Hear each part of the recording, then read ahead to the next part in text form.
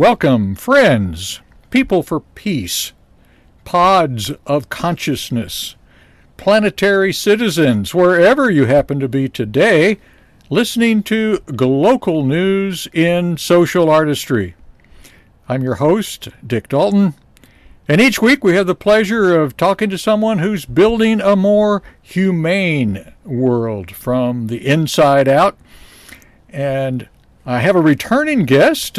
This fella hasn't been on the show for a couple of years now, but he's an old friend, Phil Johncock, hailing from Ashland, Oregon. And Phil, before you say anything, I just want to read a little bit about the author from a book that you have recently published called Small Town, Big Problem, Solutions for Homelessness. So here's a little introduction to Phil Johncock. Phil Johncock has helped thousands of U.S. nonprofits over the last 40 years to become fully sustainable. For example, in just 5.5 months, he secured over $1 million in funding that can be used for 3 years for Ashland's winter shelter for the homeless. And it goes on and on, but that's a nice beginning, Phil. Good to have you on the show again. We had a chance to hang out for a little while last month when I was out in Ashland, and here we are. How's it going? Well, thank you. It was great to see you as well. I'm doing great, and we have fresh air, which is nice for a change here in Ashland, and we're getting ready for the winter months. So this is a great topic. I love to talk about, solutions for homelessness because, there's several hundred. Let me look at the statistic here. I just got 700 people experiencing or at the risk of homelessness are killed every year. They freeze to death. Oh my goodness! And so it's a big issue. Something that I got started with when I first moved to Ashland and looked at what was happening in the community and tried to understand where I could be of service. And so it's a great timing for this as well. So thank you for having me. Right. And I understand you just moved there in 2016. And Ashland had been doing a winter shelter of sorts for probably, 5 years before that? Yeah, 8 years, I think, is what they had with volunteers. But, it was one of those things, Dick, that when I moved here, I decided to put down roots. And I said, this is my home. And so there was an event that both of us know, Dr. Jean Houston, that I was helping her put on a summer institute at Southern Oregon University. And as we were having meetings, I was talking to local residents, and I asked this question: what's the biggest problem that the community can't solve on its own? I said, if I'm going to be here, I might as well put my energies towards helping in a big way. And so the answer came back the same, homelessness. And there wasn't even a number two. It was just that number one was homelessness. So I didn't want to reinvent the wheel. I didn't want to just jump in and start. I had no experience working with homeless people before. I had a lot of experience working with nonprofits, as you mentioned, and addressing issues in education primarily, but also health and human services. So what do you do when you have no experience in a particular area? Where do you start? So I did two things. I volunteered at the local winter shelter, because that was just starting in the fall of winter of 2016. And so then I got to know the program, and more that I could see where I could bring my resource, my skill set to bear, it didn't show up initially, but the more I spent time with the program, I saw there was this amazing group of volunteers There were these couple of women that started a winter shelter like 8 years before that. They just did it in one location. And then by the time I started, they had 4 different locations. So they had 4 nights a week. And in working with them, we realized one of the things, and this wasn't even my idea, I didn't even want to do this, but one of the guests, a homeless man, Dale was his name, he kept coming up to me. He says, you really need to do a survey of the people who are at the shelter. Oh. And I said, well, okay, well, it wasn't my favorite thing to do. So, but I created with Dale. I said, Dale, what if you were to ask people, what do you think should go into a survey? And he says, well, you need to find out if they're a veteran, you need to find out male or female, all these different things. And so I created this spreadsheet, and I had a couple of volunteers that came in, and I gave them the spreadsheet. So could you talk to people and get, find out about them and fill out this spreadsheet? Well, they came back and they said their forms were blank. There was nothing on it. They said, well, people wouldn't share anything about themselves. I don't know if they were embarrassed or, whatever, but they wouldn't share. And so I was about ready to give up on that. And then a lady by the name of Kaki Hoffman, and she was a retired school psychologist. And Kaki, I said, Kaki, would you try, or actually I gave her the form at the same time I gave it to these 2 other ladies. And she came back and every single box was filled out. And she had interviewed I think we had 15 rows, on a particular piece of paper. And I said, Kaki, I said, well, how did you do this? Nobody else, got any response. And she said, well, a couple things. I got down to their level, because a lot of them were on mats on the floor. I didn't look them in the eye. I kind of looked off. I explained what the purpose was of doing the survey.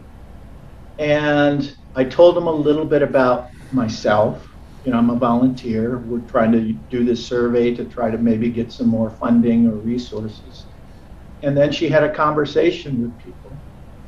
So Kaki ended up being our interviewer, and she interviewed. And what we discovered was that of the 57 people that she interviewed, 55% of them were disabled. We had 25% were women. That had increased to 40% when we focused on safety as being really key. And that information that she was able to capture, I was able to use at meetings with the city council, with churches. They kept asking for this data from the survey that Kaki completed. And what I found was that the more I explained who are homeless neighbors, and I like to use not so much homeless as I like to use unhoused neighbors. And because these are our neighbors. These are, and homeless, they're not, I don't like homeless, they're nameless, basically. And so, getting to know Matt and Dale and Wally and Sally, and these are our neighbors. And the more the survey, and I really thank Dale for being so insistent about why this was important. And once we got the information, then the community was like a sponge. And more and more presentations, and then people would ask this question. They would say, well, how can I help? How can I be of service? So it got my mind thinking that I need to have a plan in place. I need to have something that if people are going to give money, they're going to give time, they're going to give something, that I need to, not just wait for that to happen, and I need to figure it out. So I worked with Heidi Parker, who is the volunteer coordinator, And I said, Heidi, what do you need help with? And she says, I want somebody to take over my job. I want a volunteer coordinator. And so I said, okay, so I'll help you. So we created a job description, went through kind of shadowing her, for a couple of months. And and then she gave me her list of Google contacts for like thousands of these volunteers in Ashland that had volunteered in the past for the winter shelter. And she gave me the list. And I had this thought, Dick, that on the day she gave me the list and we had finished the shadowing and we had a job description, I said, I think that there's going to be a funding resource. There's going to be something that comes available that pays for that volunteer coordinator position. Mm. And it was like one of these metaphysical or one of these sort of gut level feeling. And the very next day, Heidi gets a call from a local community action network that gets funding and says, we have $20,000 that we'd like to give you. You're the only low barrier shelter, which means you can't keep people out because of, that they're inebriated. Mm-hmm. Or high. It's no barrier to get in. And she says, you're the only one in this county, and do you have something you could use it for? Well, it's like, okay, we have this volunteer coordinator position, and so I ended up, Heidi kept pushing me to apply for her position. I said, I really don't want to do this, Heidi. I'm okay with volunteering, but I realized that I needed to do more, and there was more to be done. And so I got hired. I was paid 15 hours a week, and I put in like 40 to 70 hours, every week. And then that's where the story, like you said at the beginning, we got $1 million for 3 years of winter shelter. We expanded to 7 nights a week. We found a single site location for the shelter. And that data that Dale helped us, get, and Khaki helped collect it, but Dale was the one that said, you really need to do this, got us moving forward as a community to really begin to, and I like how you said more humane world. It really built that sort of the humanity, or that, what is the human element of homelessness. Mm-hmm. So understanding that they were neighbors that just were unhoused. Mm-hmm. And so it gave the whole community, it humanized the whole thing of the people at the winter time. And then now we just got a hotel recently in a single location. So we are a fully sustainable, completely sustainable model. But it started with that getting to know our guests, mm-hmm. And then looking for solutions and best practices. Mm-hmm. We learned from other people, so we didn't have to reinvent the wheel. And I've learned that over 40 years is that if I'm new to something like homelessness or anything, is that there's somebody else that's figured it out. Yeah. I don't need to reinvent the wheel, right? Mm-hmm. So I can just do it. I just don't know what that is yet. Mm-hmm. And so that's another thing, is we focused on best practices. And in my book, I talk about, a Dignity on Wheels, which is a shower program, Laundry Love, which is a laundry program, these sort of best practices around the country, and then best practices in case management, so that how do you not just give a handout, which would be food, which is important, they need to have that, but how do we give them a hand up? Mm-hmm. How do we get them, and how do we get them on a path to self-sufficiency? So all of this was like totally, at this time, 5 years ago, I knew absolutely nothing about it. Mm-hmm. And have since sort of become I like one of the city people that quote, they calling me that Phil Johncock is a homeless rock star. And she kept saying, well, it's amazing what you guys are doing with all these people. And I said, well, I kind of smiled and said, thank you. And I want to give credit to all these best practices and the people who have come before me who know, have figured it out. Yeah. Yeah. And I'm reading in the book that it's not just in Ashland, Oregon, but there's other places that this is going to also have. I mean, you mentioned already some national organizations like Laundry Love and Dignity on Wheels.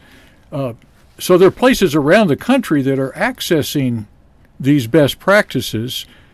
So say, for instance, in Jefferson City or Columbia, they've already been doing things with the issue of people that don't have housing. And so it's not a matter of starting somewhere. Most everybody has already started somewhere. It takes somebody to kind of see the big picture and draw in these other partnerships. I think you like that word partnerships. It comes up a lot in your book. Mm-hmm. Yeah, thank you. Yeah, I think that there are certain things that we can do to help out that each person can do individually. I can volunteer. I can buy a coffee for somebody on the street and sit down and talk to them. And there's a lot of things that I can do as an individual to help with that humanizing stage. I have the 3 stages: humanize. The second stage is stabilize. And to stabilize and move to the 3rd phase of self-actualize and getting out of homelessness, the stability is created by the community. It's created by the efforts that the community make, and it requires a family. It requires more people than just you and I. And this is where I think that we're helping our unhoused neighbors. We can partner. We can. I think it's as simple as volunteering and just starting out someplace, because I didn't have any place to start. But then seeing the places where I could be of service. Mm-hmm. I could see where my skill set. Heidi had this Google form, a spreadsheet of all of the volunteers, and I said, I can just help her, do this, and this. I can, kind of move this around, and so that made her life easier. Mm-hmm.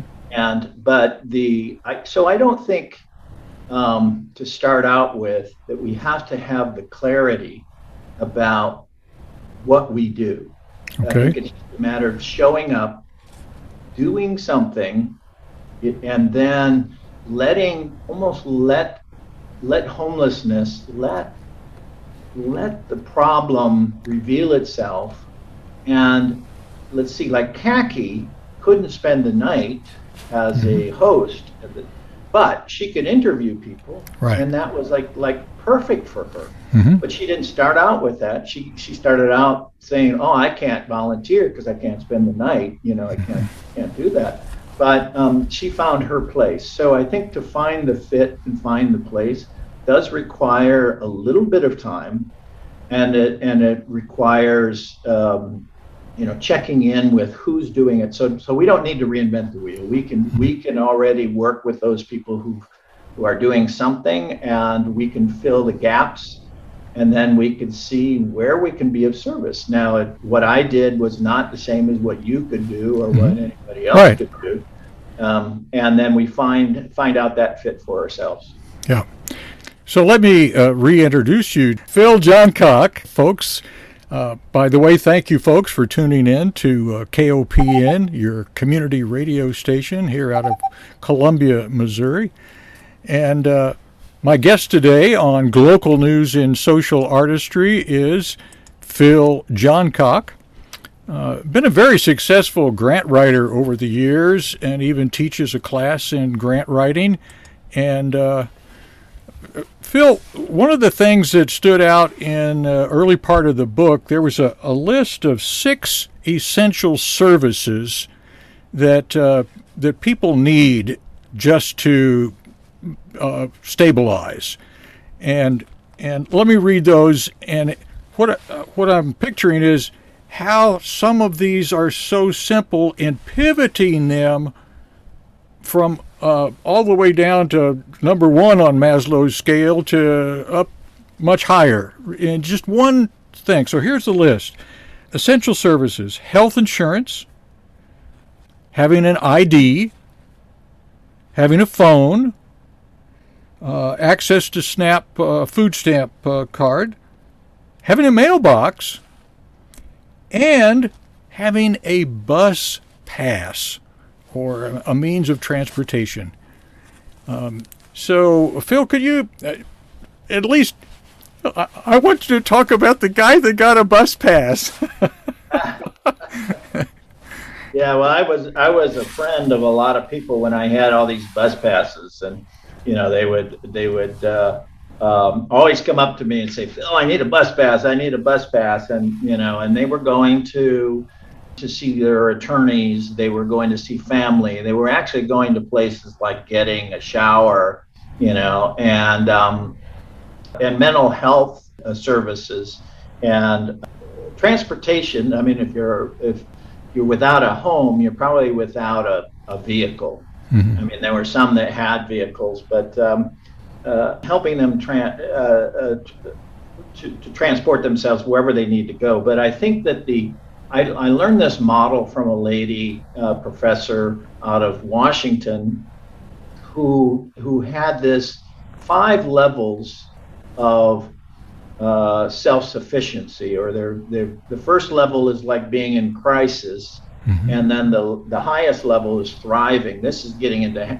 the Maslow's self-actualization. But what she discovered was that somebody who's in crisis is not going to jump all the way up to the 5th level of thriving, that they're going to have to go through one level at a time to get to having a little more safety and little stability, and then get to the next level up. And I outline these levels in the book. But what we found was that bus passes, they moved from being in crisis and not having in transportation up to a level 4 self-sufficiency by just having a bus pass.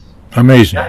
That was it. And then some of those other things that you mentioned, like health insurance, what we found was that people could move from in crisis. Now they could get dental work. Maybe they could get mental health support. Mm-hmm. But they can't get it if they don't have medical insurance to cover it, because they don't have the money. So helping them get their health insurance then allowed them to move up in the health category. And there's like 21 different categories. And so what we discovered in those 5 essential, and now they're 9, we have 9 essential services, including the stimulus checks were one that we found to help, because 69% of our guests did not have their stimulus checks or even know how to get theirs. Mm-hmm. And so all of those categories, and education is another one that,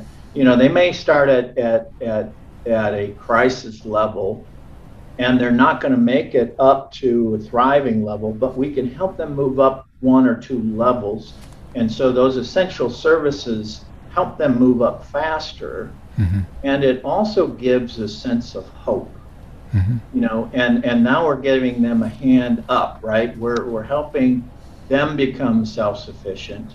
And I want to thank Lee Matson, who had those essential services identified already. And it was a best practice. Mm-hmm. And so I started using it, and I said, I think we can help our folks, get those items. And Dick, one of the interesting things was that there was this spark that would happen when one person would get sober, or one person would get their ID it would spark somebody else to say, could I get my ID? Is it, birth certificates? People on the streets lose their belongings a lot.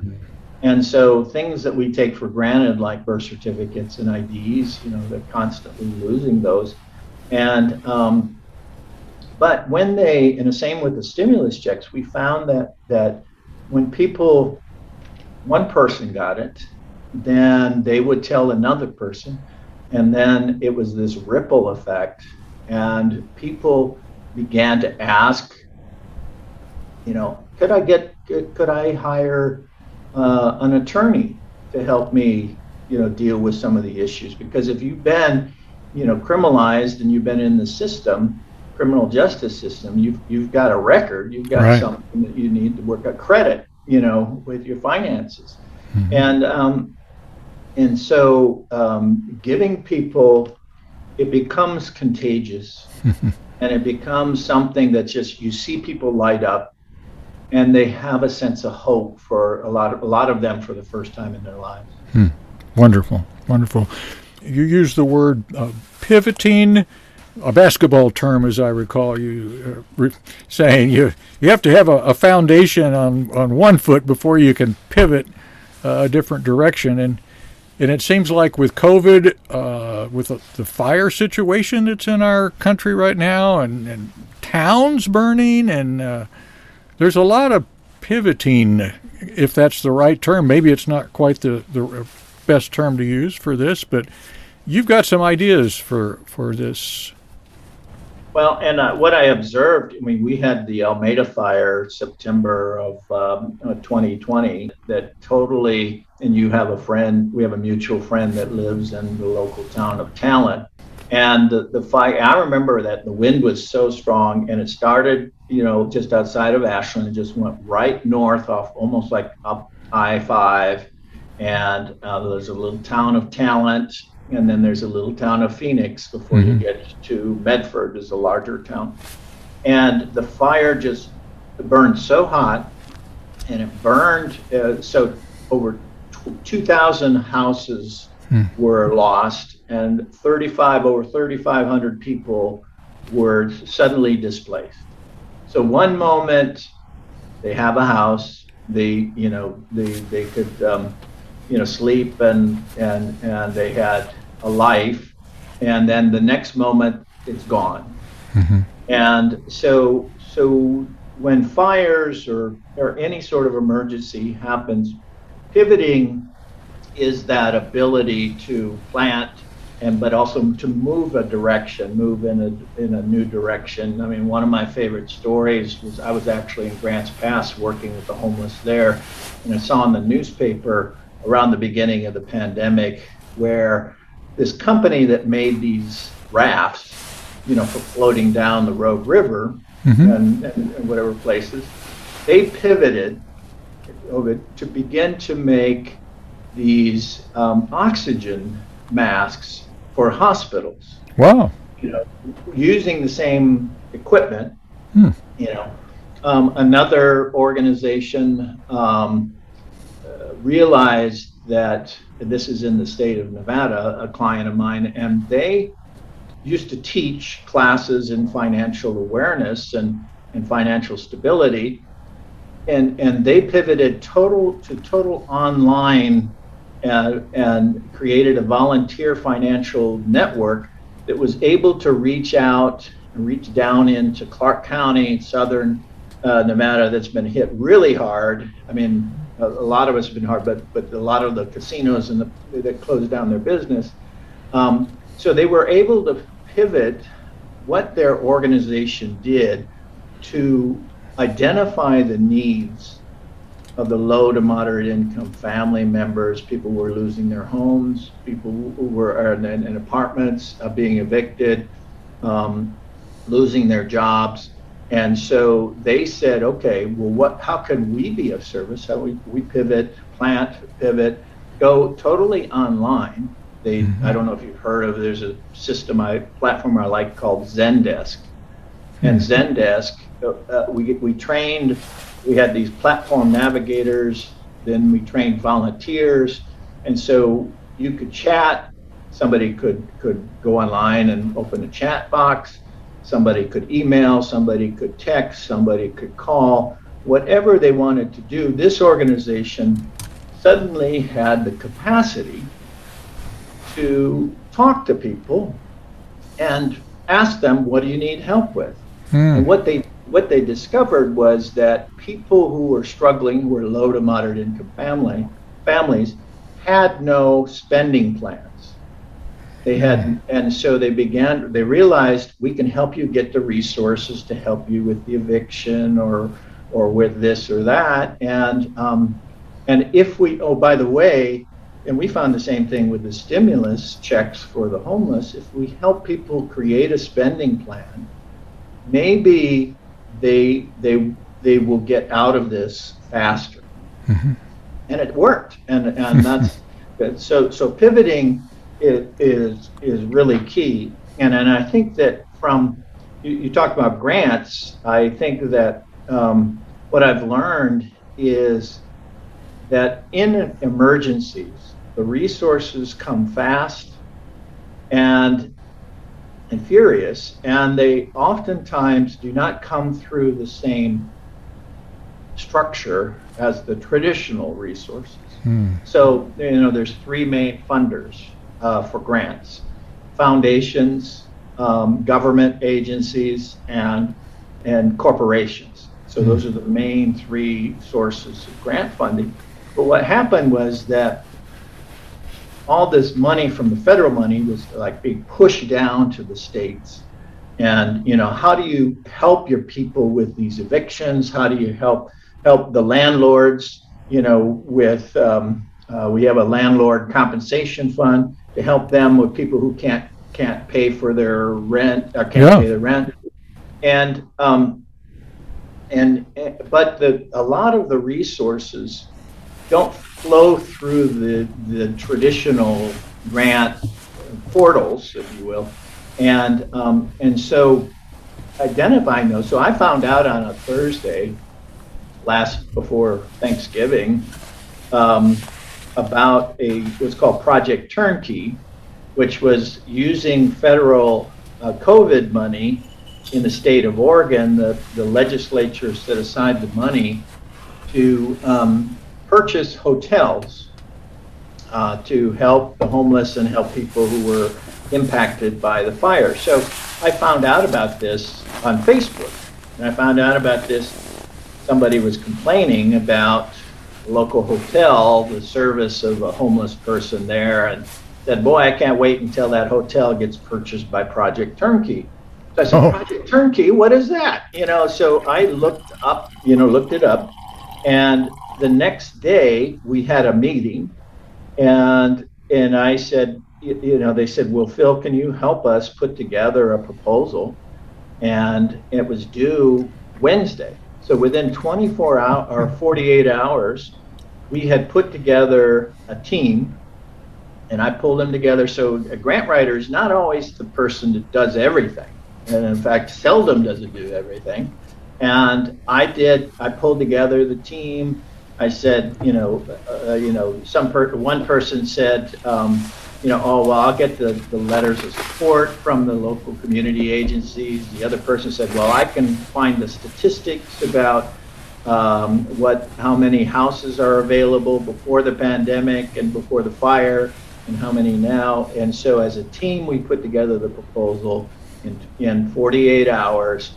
We ended up getting funded. A $2.55 million hotel now is a resource for this community. They've got people in it that are fire victims. So the opportunities and the abilities to pivot and do fast turnarounds with new opportunities are there. And what are the resources that are available? American Rescue Plan is an example of, there's so much out there. I think, in Jefferson City, I think every place, every county, every city, citizens, it's helpful to understand this, because you can be thinking, what could we do to pivot, to help, and what are the problems?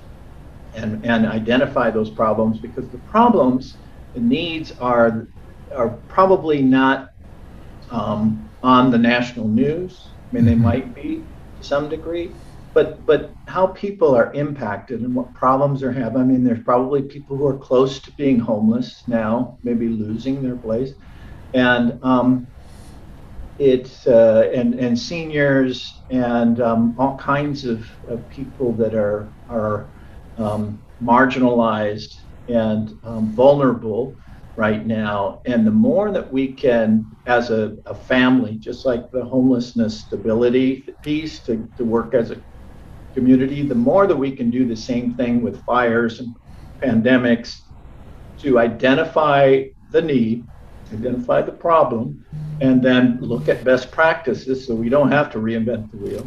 And then we're in a good place because the resources are like, it's like, hey, we're here, we got money for you, we got resources for you. And then it's like we're all, you know, and Yeah. we're so busy with everything. But that's one of the focuses of my class, the Grant Pro 101, and what my focus is, in addition to homelessness, is how do we as communities find out what the needs are, what the problems are, and then how do we find best practices, and sometimes it's just expanding what we're already doing.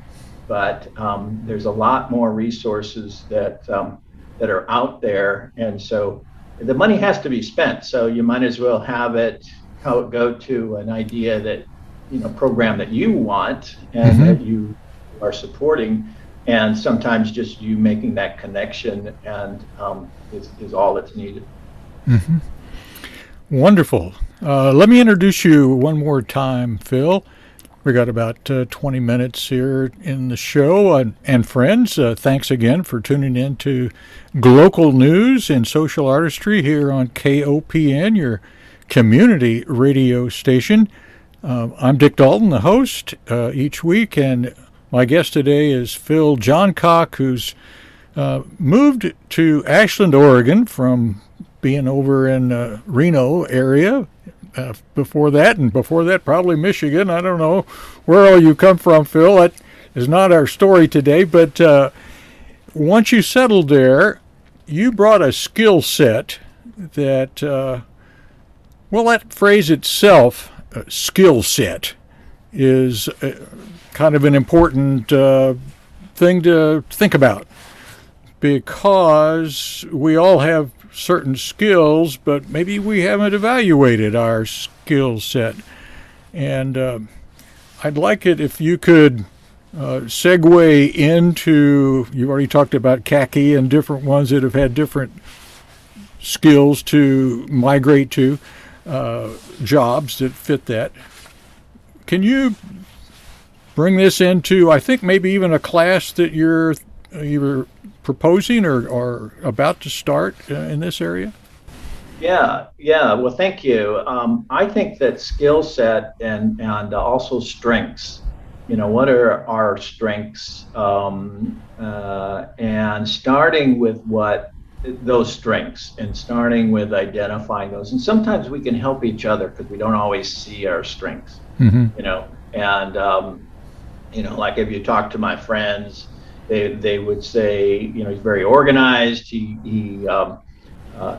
can respond quickly. I can respond very quickly because I've been online. My first online class in grant writing was 1997. Wow. And I wanted to live in just outside of Lake Louise and Banff National Park, and still teach my classes to people in Nevada, but I didn't want to travel. That was like too far to go, right? To do that. So I said, well, how about if we develop this online class? Well, there was no online platforms. There wasn't Zoom. I mean, we didn't have that technology. The university system in Nevada did not even have an online platform. There were no online classes. So I created it from scratch. I hired a guy to help teach me front page, and I created a web page, and so that's how I got started online.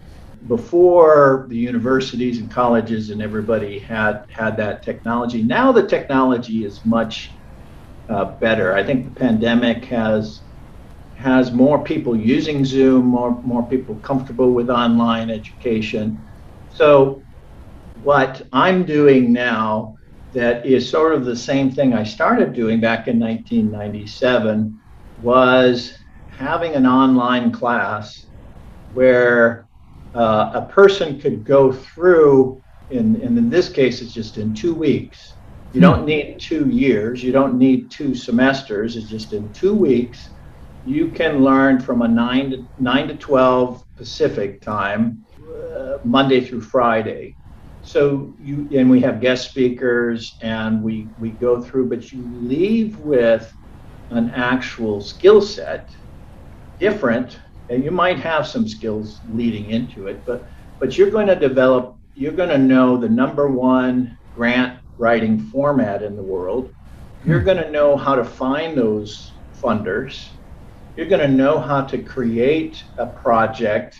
You're going to know how to identify the needs in the community and be able to write it up in a way that somebody would look at your proposal and say, yes, I want, that will work. And people, and we do peer editing, so you get to read other people's proposals. You also get to get critique. And so over, since I started in 1993, developing these easy to learn modules that would leave people with a written proposal that then you could, Dick, if you wanted to, turn around and turn that in. You could submit that proposal for funding. And I have, people who are successful, right away with getting the money. So what we do is walk you through the steps that a grant professional, I wish I would have known, when I started. I had no idea. I had a master's degree. The next day I got a call from the local, Seeger and Kaufman called me from the local community college and said, Phil, would you write this grant, federal grant? And I said, well, thanks, Seeger, I appreciate you thinking about me. I don't have any experience writing a proposal, but you don't have to be a good writer. All you have to do is know how to answer certain questions, and it's more technical writing, and it's like just giving short. It's almost like Twitter. You just do a quick 140. It used to be 140 characters, right? So you just give the funder what they want to hear. You learn that funders like programs that are timely, that have a timely solution to it. Addressing the pandemic recovery is one example of that. They want funders like programs that are unique or original. And so this is where you don't have to have the original idea, but you can be original by bringing the best practice from another community to your community. That's how you're original. And then you can also do compelling. This is where nothing is more compelling than people who have been marginalized and people who need a hand up rather than a handout. And there's nothing more compelling than here's a solution. And then that solve a big problem is the fourth area that funders like to see. So we go through that. We spend a lot of time in groups looking at sample proposals, and you leave after 2 weeks with a proposal that's been critiqued by your peers. And I found that I got tired, Dick, after thousands of proposals giving the same feedback, and I said, well, I think students can give each other feedback just as well as I can. And so I just got to give them this checklist and the things to look for, when in that section where the agency is trying to introduce themselves. You got to have something about credibility. In the problem statement, you want to have like a statistic national statistic like I shared with how many people freeze to death Yeah.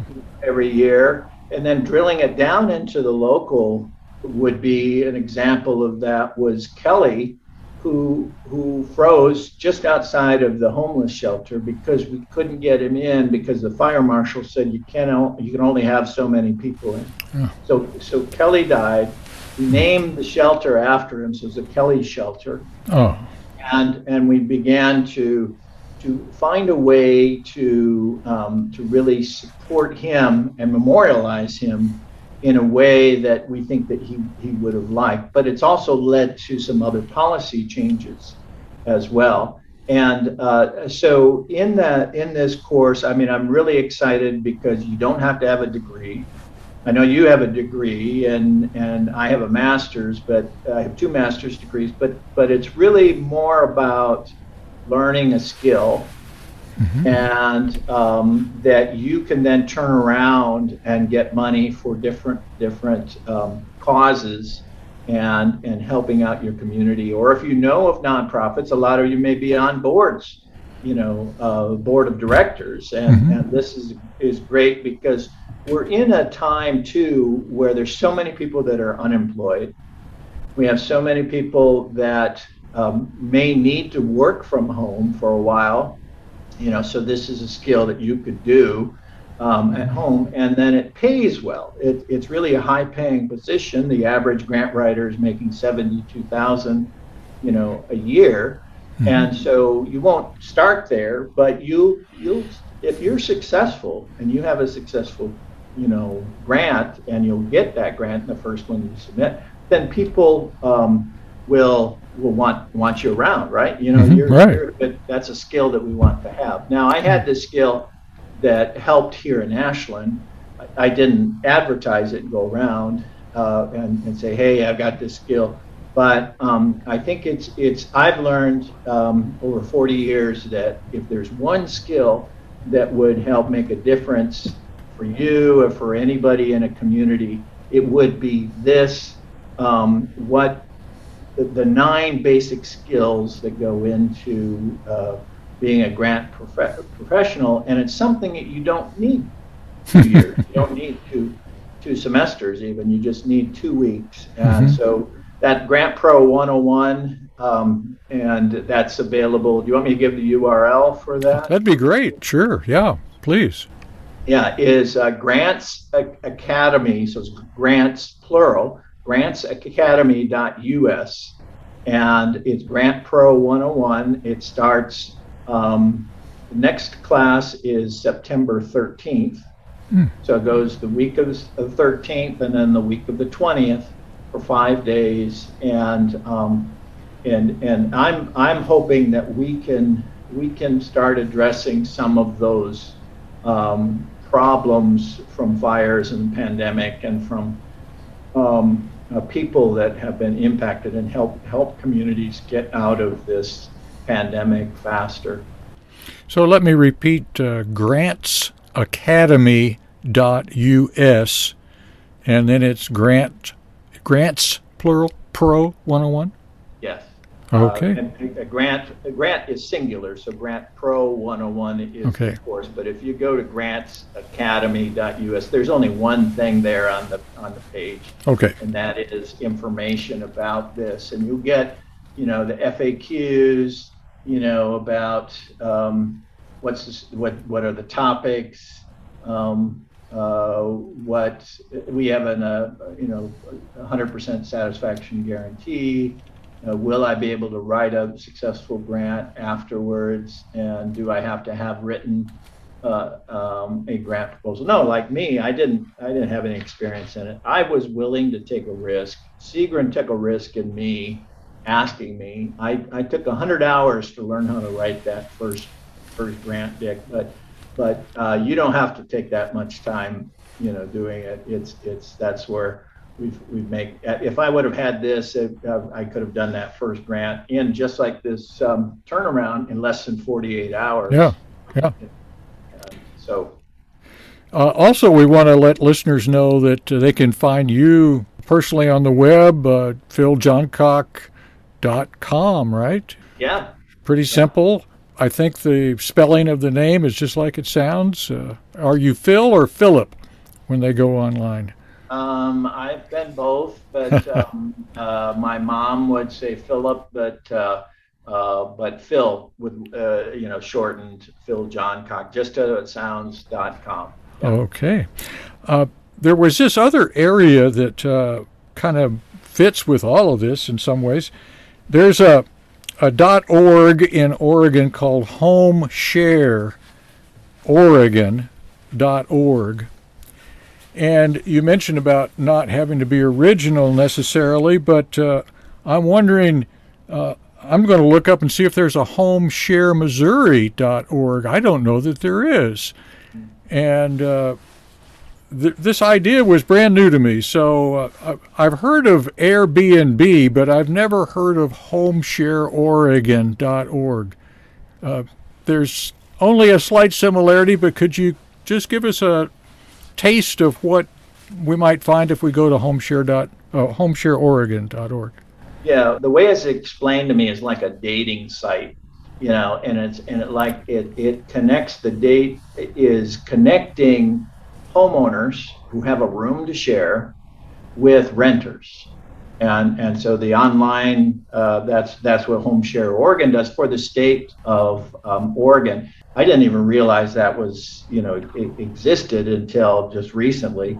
But home share is a new concept, and I'm a firm believer in, before we reinvent the wheel, before we try something new. Again, that original, the two definitions of original is one is that we've created something new that's never been done, and the other is that we bring something that's been done, a best practice from someplace else, to our community. So it's original for us here and now. And so this home share model is something that now is just starting in Oregon.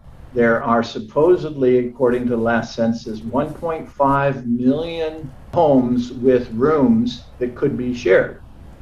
Okay. Now that's a solution to the homeless problem. That we don't have that many homeless people in Oregon. We have quite a few, but that would address it. So it's taking this old successful model with having a room at the house, and we would give it maybe to a foreign exchange student, or we would have our kids would come back home and live with us for a while, or we'd have a relative stay for a while. We've done this in the past, so it's not a new concept.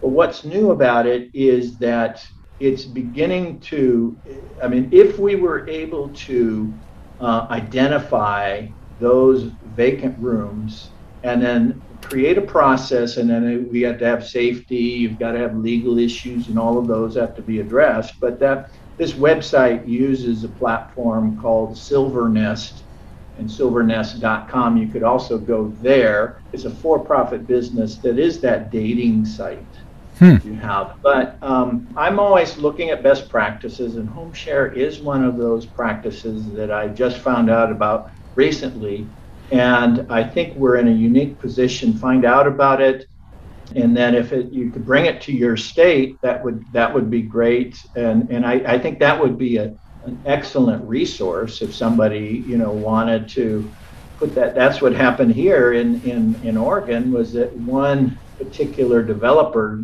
said got this idea, and then they created this online website, and they created this this approach to educating the community about the need for it, and trying to identify. We're in the process right now of how can we find out who are the seniors that are the homeowners that out there, and who are the homeowners that have a room that maybe has like a separate access, so you have a little independence, like I'm right now talking to you from a cottage. Well, I have my own door, right? My own access. I've got my own kitchen. I got my own bathroom and shower, so those are sort of like the low-hanging fruit, or the first level that we're kind of looking at. Let's identify those, and then let's continue, and let's look at rooms that we have to share. And then I don't think it's good to just go out and start inviting homeless people to live with you. I think that's probably, setting yourself up for something pretty major to happen. But I Uh-huh. think, again, if we begin to work together, because we've discovered this one particular nonprofit called Rogue Retreat has discovered that sometimes people who have addictions and have mental health issues have to be in recovery for a while, Mm-hmm. and that they're not always, I mean, those essential services that you mentioned, essential services for somebody for a that's coming off the street, that's potentially a person who could be a roommate. They need to have their primary care physician, they have to have their sponsor, they have to have their all of the support system needs to come with them. Mm-hmm. And so we need to be giving people support systems so that when we find these rooms Mm-hmm. and they get placed into it, that they're successful. We don't want to set anybody up for failure. We don't want to set, whether it's a homeless person, whether Right. it's a homeowner, nobody. So I think that's where, as a community, that we're just now figuring that out. And if we talk again next year at this time, it'll be, yeah, this is what we figured out works. This is what doesn't work. And, we're constantly talking to people who do this and have been successful. There's a great program in San Francisco called HIP Housing, HIP, HIP Housing, and they have a whole series of home share professionals that help the people. 60 or over 50% of the homes are owned by seniors, and 25% of the people staying there as renters are seniors too. So Oh, wow. so it's a big senior program, and we're finding that seniors, more and more seniors are becoming homeless. And so that's a good population to focus on for home sharing. And I'm really excited. Thank you for your interest in this. And homeshareoregon.org, and then also the silvernest.com, and then even just Google home share best practices or home share models, and then you can see what's out there. But thanks for your interest in that. Well, Phil, our hour has slipped away. My goodness, I think we've packed it. Phil Johncock, friend, and I think you're called something like a genius completer, because you complete projects that you start on, and people can find you on the web and at LinkedIn, Phil Johncock, and we've given a couple of other URLs already. We're out of time. Thank you so much, Phil. Thank you for this opportunity. I'm going to do a little close here real quick. Friends, remember, wherever you are, that is your world. Please leave your world cleaner, more peaceful, and more loving than you found it, because if it is to be, it is up to us. So take care and talk to you soon.